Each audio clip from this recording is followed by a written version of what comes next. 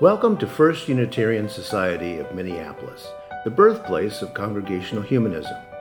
We carry on that tradition of free thought today, dedicated to promoting a free search for truth, meaning, and justice. Our web address is firstunitarian.org. I'm David Breeden, Senior Minister. Welcome.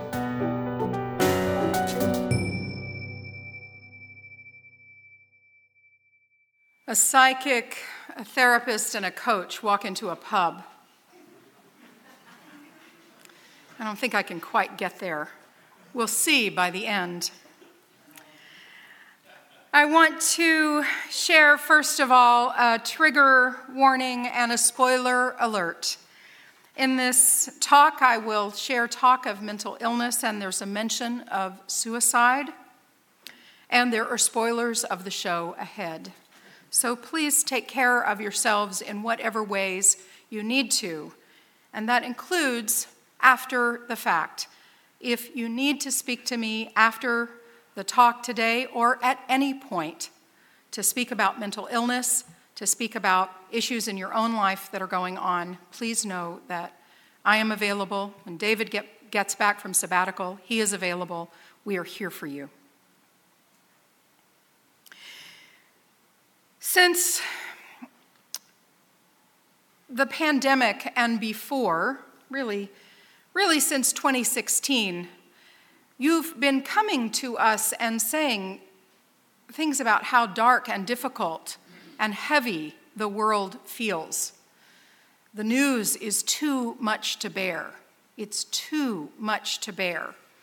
The division in our country, the devolution of our civic life, the ramping up of the climate collapse, all of it is too much.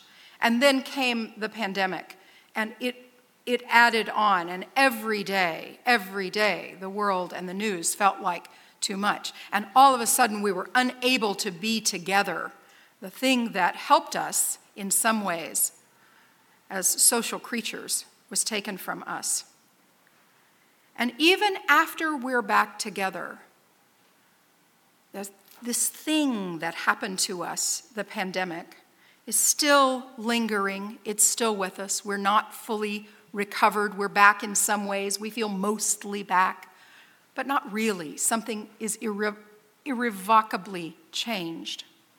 And people still come and say, it feels too much, too heavy. I can't get out of it. There's a newspaper article after magazine article about the loneliness that Americans in particular feel, I think. Come to a congregation. We're not as lonely, perhaps, but we still experience this. That first slide, please. There are lots of memes that Ted Lasso has generated, and this meme shows the world burning, the world right now, and I'm saying, have you watched Ted Lasso yet? You could take that down. So it is, for many of us who are Ted Lasso fans, it's a curative. It's kind. It's lovely. The people in it are kind, surprisingly so. It makes us feel good. It's got a vein of hope that keeps us nourished. And so we who love it a lot. May I see by a show of hands who loves it? Excellent. Boy, those hands went up fast. Excellent. And who is unaware of it? I'm getting both polls here. Who's unaware of it? All right. We may take a poll in a few weeks and see if you love it yet. That's okay. That's all right. We decide not to be polarized here, right? There's something that is about not being polarizing. So let me tell you the plot, the story of Ted Lasso, because that's what I'm talking about here today. So Rebecca Welton, beautiful Rebecca Welton, played by the inimitable Hannah Waddingham, through a divorce from the rotten Rupert Mannion. Thank you. I'll need your help periodically. Rupert, she gets in the outcome of this bad divorce the only thing that Rupert has ever truly loved: ownership of AFC Richmond, the Greyhounds, a Premier League football club in North London. And she doesn't want them to win. She wants to destroy the only thing that Rupert has ever loved. And so she hires Ted Lasso, an American football coach from a level 2 college. He's never won much of anything, but he's beloved by the people who beloved him. And he comes over not knowing a thing about soccer. First of all, he calls it soccer. And so through the course of the show, I didn't know a thing about soccer either. And through the course of the show, we learn, along with Ted, in this workplace comedy, but it's much more than that. You need not know a thing about the sport to enjoy the show. We learn about how the match is played on a pitch, not a field, in boots, not cleats, in 2 halves, not a quarter, that may end in a tie, not a win or a loss. And Ted thinks a tie may be the beginning signs of the apocalypse. So part of the joy is learning along with him, and it's this fish out of water. But we learn that Ted has taken the job because his marriage is in trouble. And so he wants to give his wife space. So he's gone across the ocean to do so, to try to save his marriage and give his wife space. But he also leaves his young son at home. So hilarity and heartache ensue. We meet all of the other characters and their wonderful arcs, their character arcs. Please let us see the next slide. There's Ted in the center. We see Rebecca in the upper right. We see Keely Jones next to her. Coach Beard, Ted's wonderful right-hand man, wonderful, weird, intelligent. We see the team psychologist who comes to try to work, the sports psychologist who comes in. Below that, we see Danny Rojas. Oh, Danny Rojas, Danny Rojas, whose great catchphrase is, "Football is life. Football is life." Below him, we see Nathan Shelley. Oh, Nate has such a great arc, and Nate is the epitome of hurt people, hurt people. Hurt people, hurt people. Below, we see the wonderful Trent Krim from The Independent, the journalist who observes. And next to him, oh, Roy Kent. We love Roy Kent. Unfortunately, I can't quote much of Roy Kent today. Roy Kent has many significant lines that begin with F and end with K, and they're not Fink or Flick. He's wonderful. Roy Kent is wonderful. He is played by Brett Goldstein, and he was a writer on the show who was writing this and said, "I think I am this character." And he's auditioned for the part and became Roy Kent. Next to him, we see Jamie Tart, the arrogant and extremely talented footballer who comes to his own arc of humility and grace and understanding of his own relationship with his father. There's a lot of father and son relationship in this show in such a gentle and loving and sometimes difficult way. And next to him there is Leslie Higgins, who's the director of football operations, who has a beautiful, beautiful relationship. We'll hear the song Rainbow, and that's his theme song with his wife. They've been married a long time. They have 5 boys. And that song plays an important role in the arc of the show. And just up above him, we see Sam Obisanya, the Nigerian footballer who gives up a lucrative career to stay where he is because it brings more meaning to his life. There's a wrestling with meaning versus money. And just above him, we see Colin. Can't pull Colin's last name. Colin Hughes, thank you. Colin Hughes, who is gay. And there is a lovely episode or two about Colin coming out as a gay sports star. And he has this lovely bit when he's talking privately with Trent Krim, and he says, I don't want to be a poster boy. I don't want to be an activist or a leader. But at the end of the game, when we've won, I just want to be able to hug my fella the way the other players hug and give a kiss to their girl. It's so lovely. There are just lovely, quiet moments in the show, which makes it not all a workplace comedy like we might expect. It has, as Brett Goldstein says, it has some dark, some heavy moments.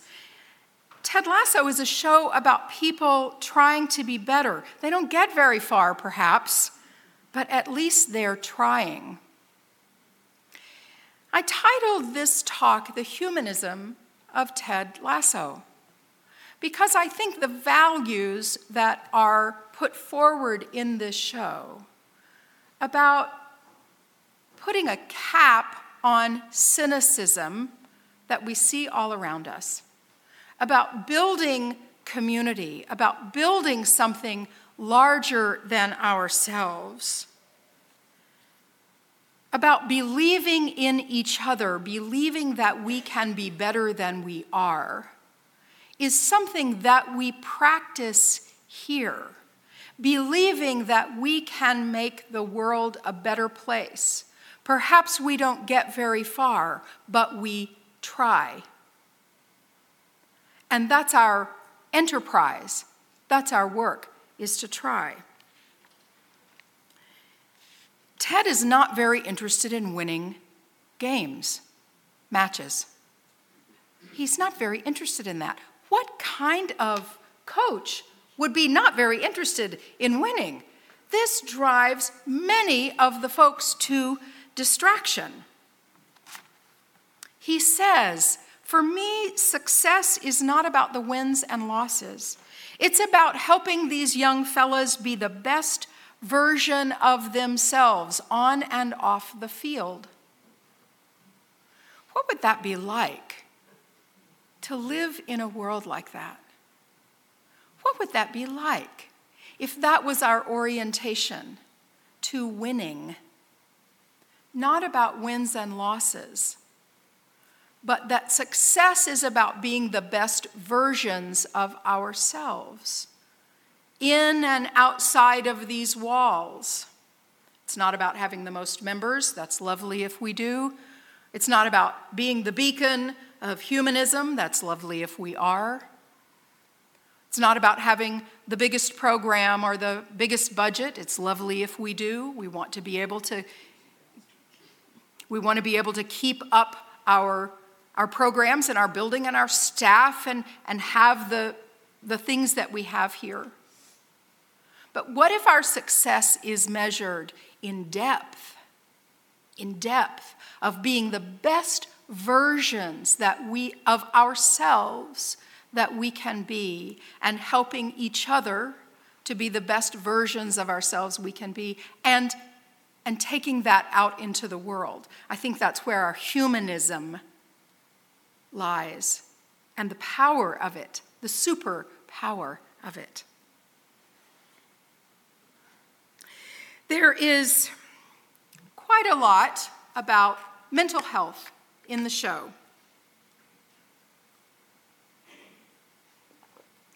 Ted suffers from panic attacks.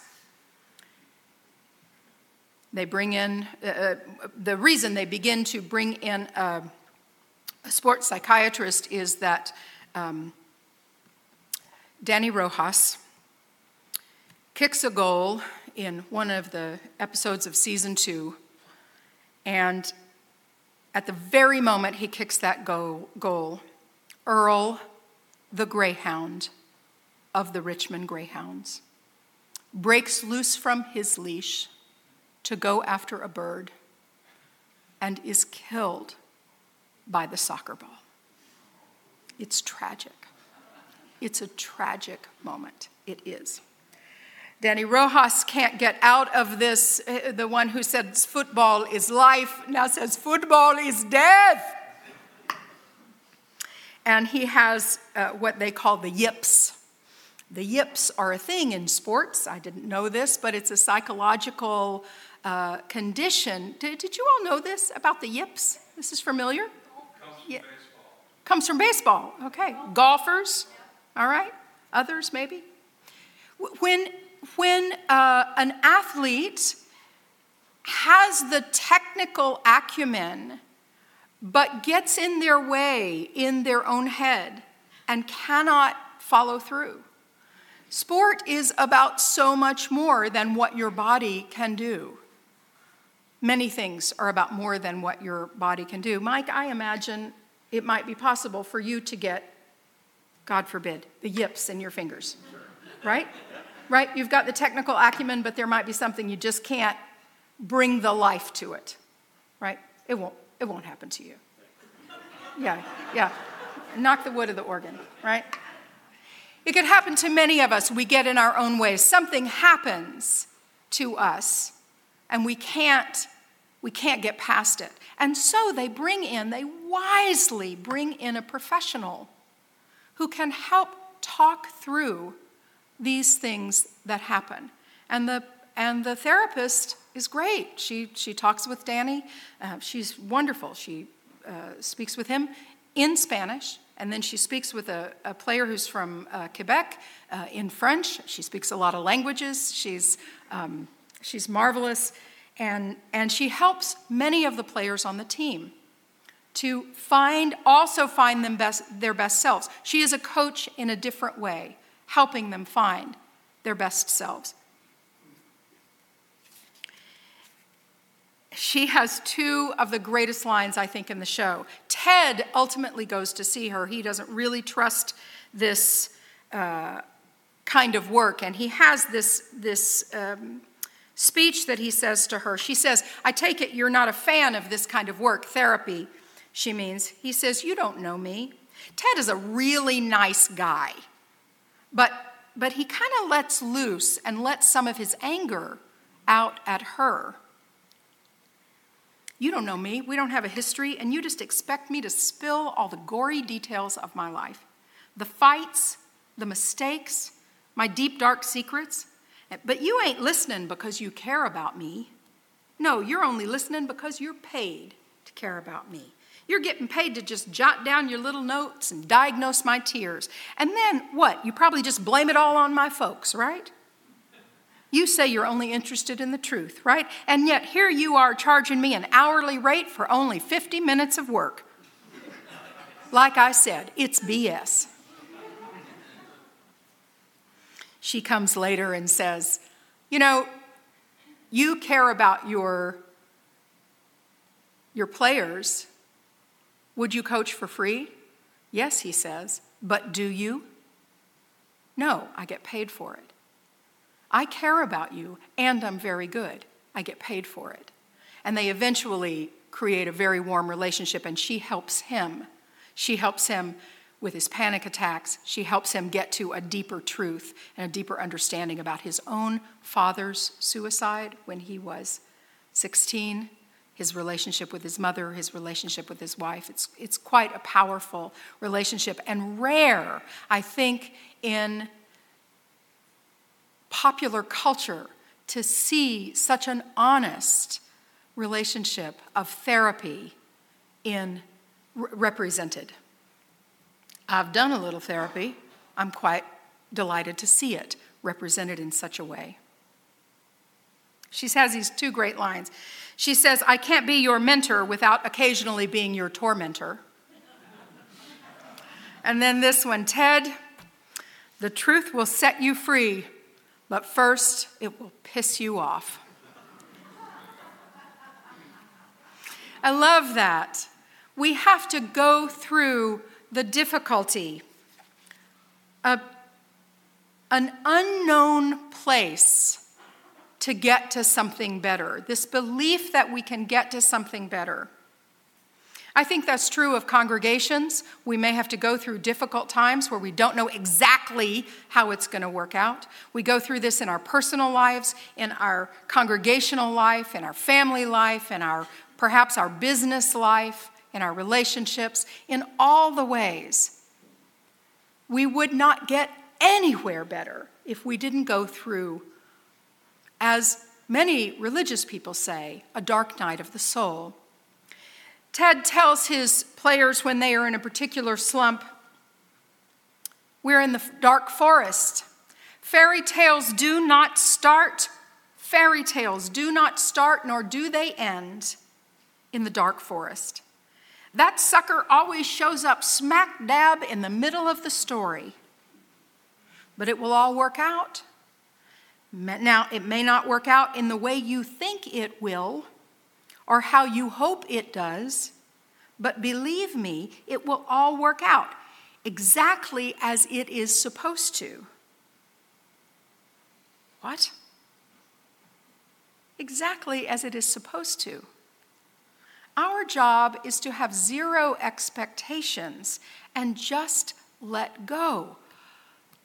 Oh, that is some hard work for somebody who wants to control things. Maybe that's you.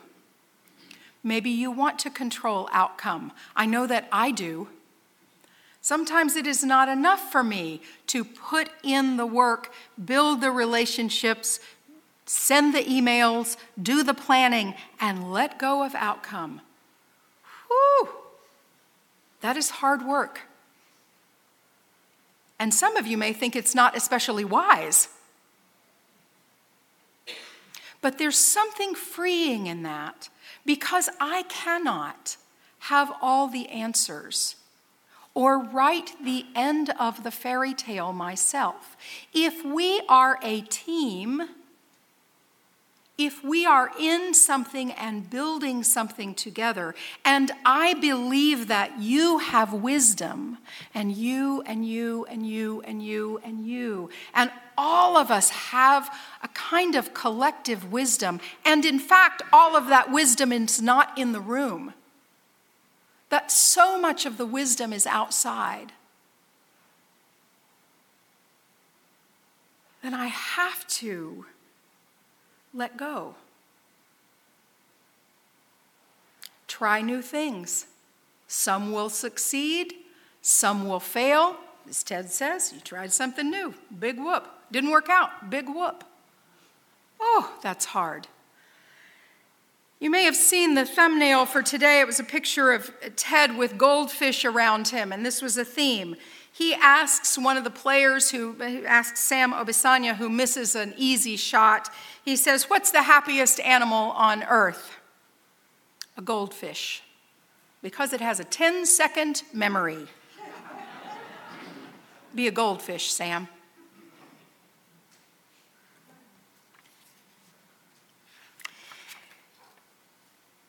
The American historian of Christianity and an advocate for progressive Christianity, Diana Butler Bass, is a fan of Ted Lasso. And she was a guest on the podcast, Richmond Till We Die. Let's see that. There we go. That's the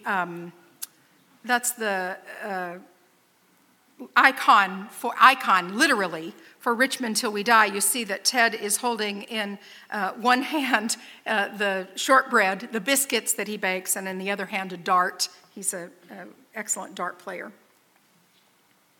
She's the author of many books, and she was asked about what was her favorite character in the show. Many Ted Lasso fans are asked, what's your favorite character in the show, right? And we sometimes have our favorite characters.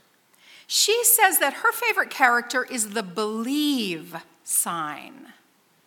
There's a sign that's in many of the shots. Ted has put it on the wall of the locker room. Believe.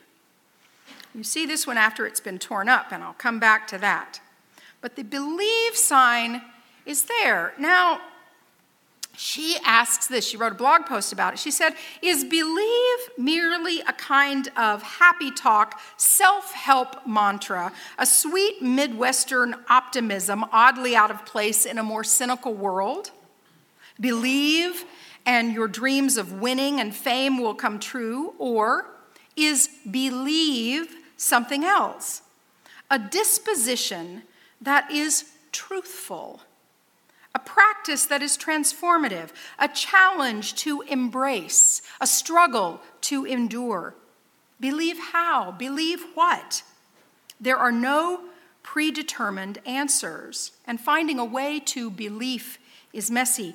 In one of the episodes, Nate, who starts out as the kit man, says to Ted, do you mind if I pray? Is it okay if I pray?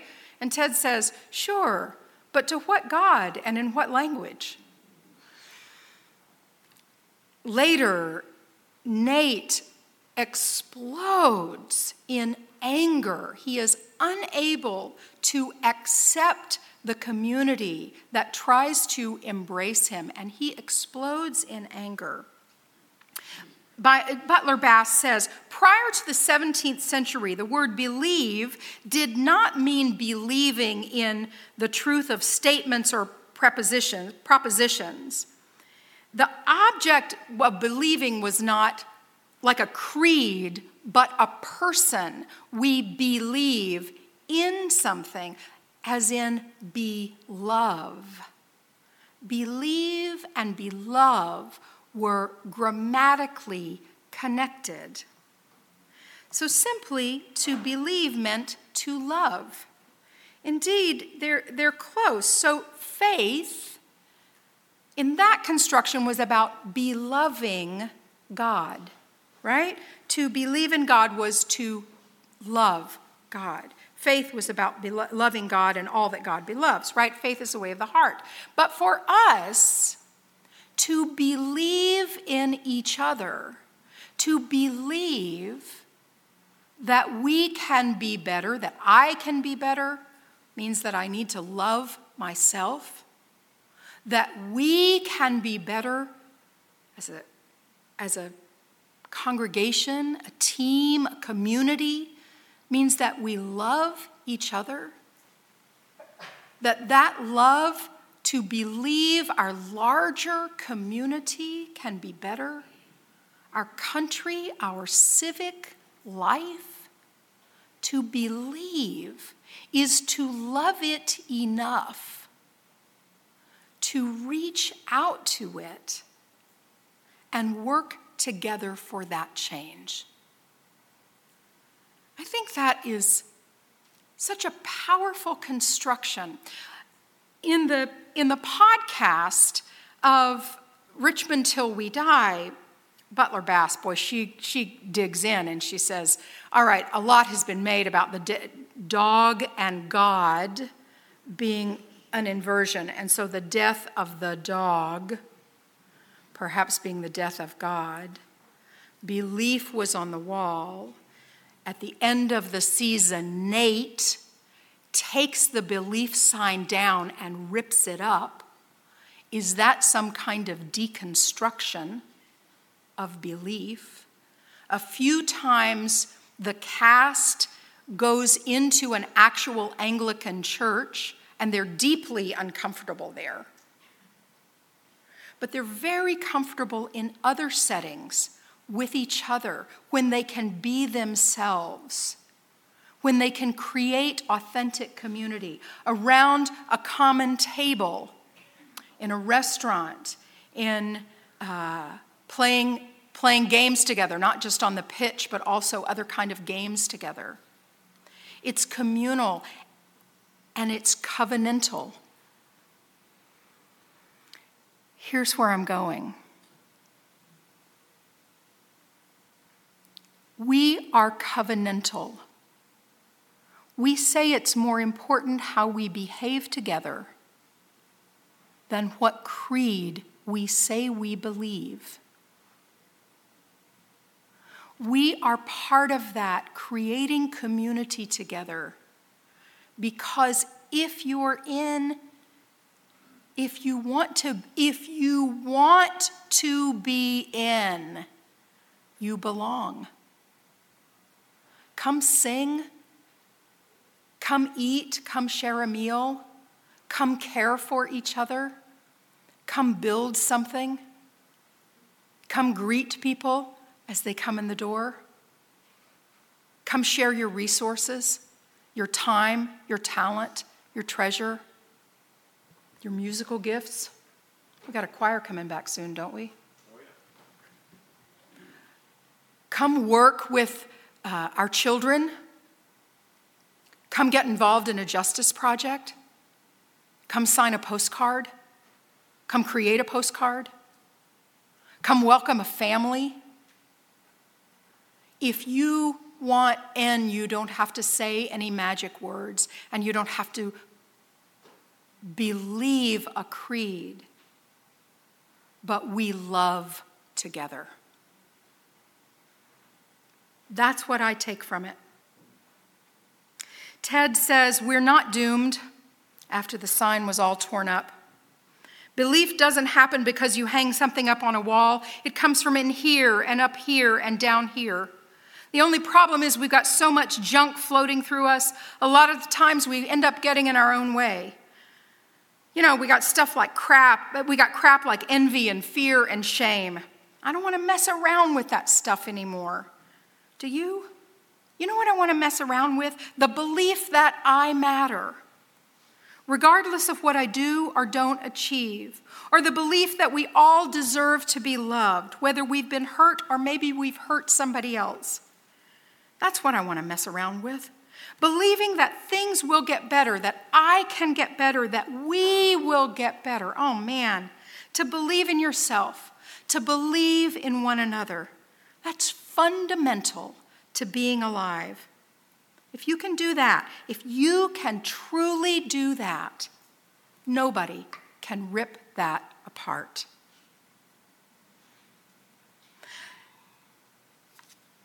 He says, I hope that either all of us or none of us are judged by the actions of our weakest moments, but rather by the strength we show when and if we are ever given a second chance. He says, be curious, not judgmental. He says, I appreciate you. And when he really means it, when he's really going for the goal, he says, barbecue sauce. May it be so, and barbecue sauce.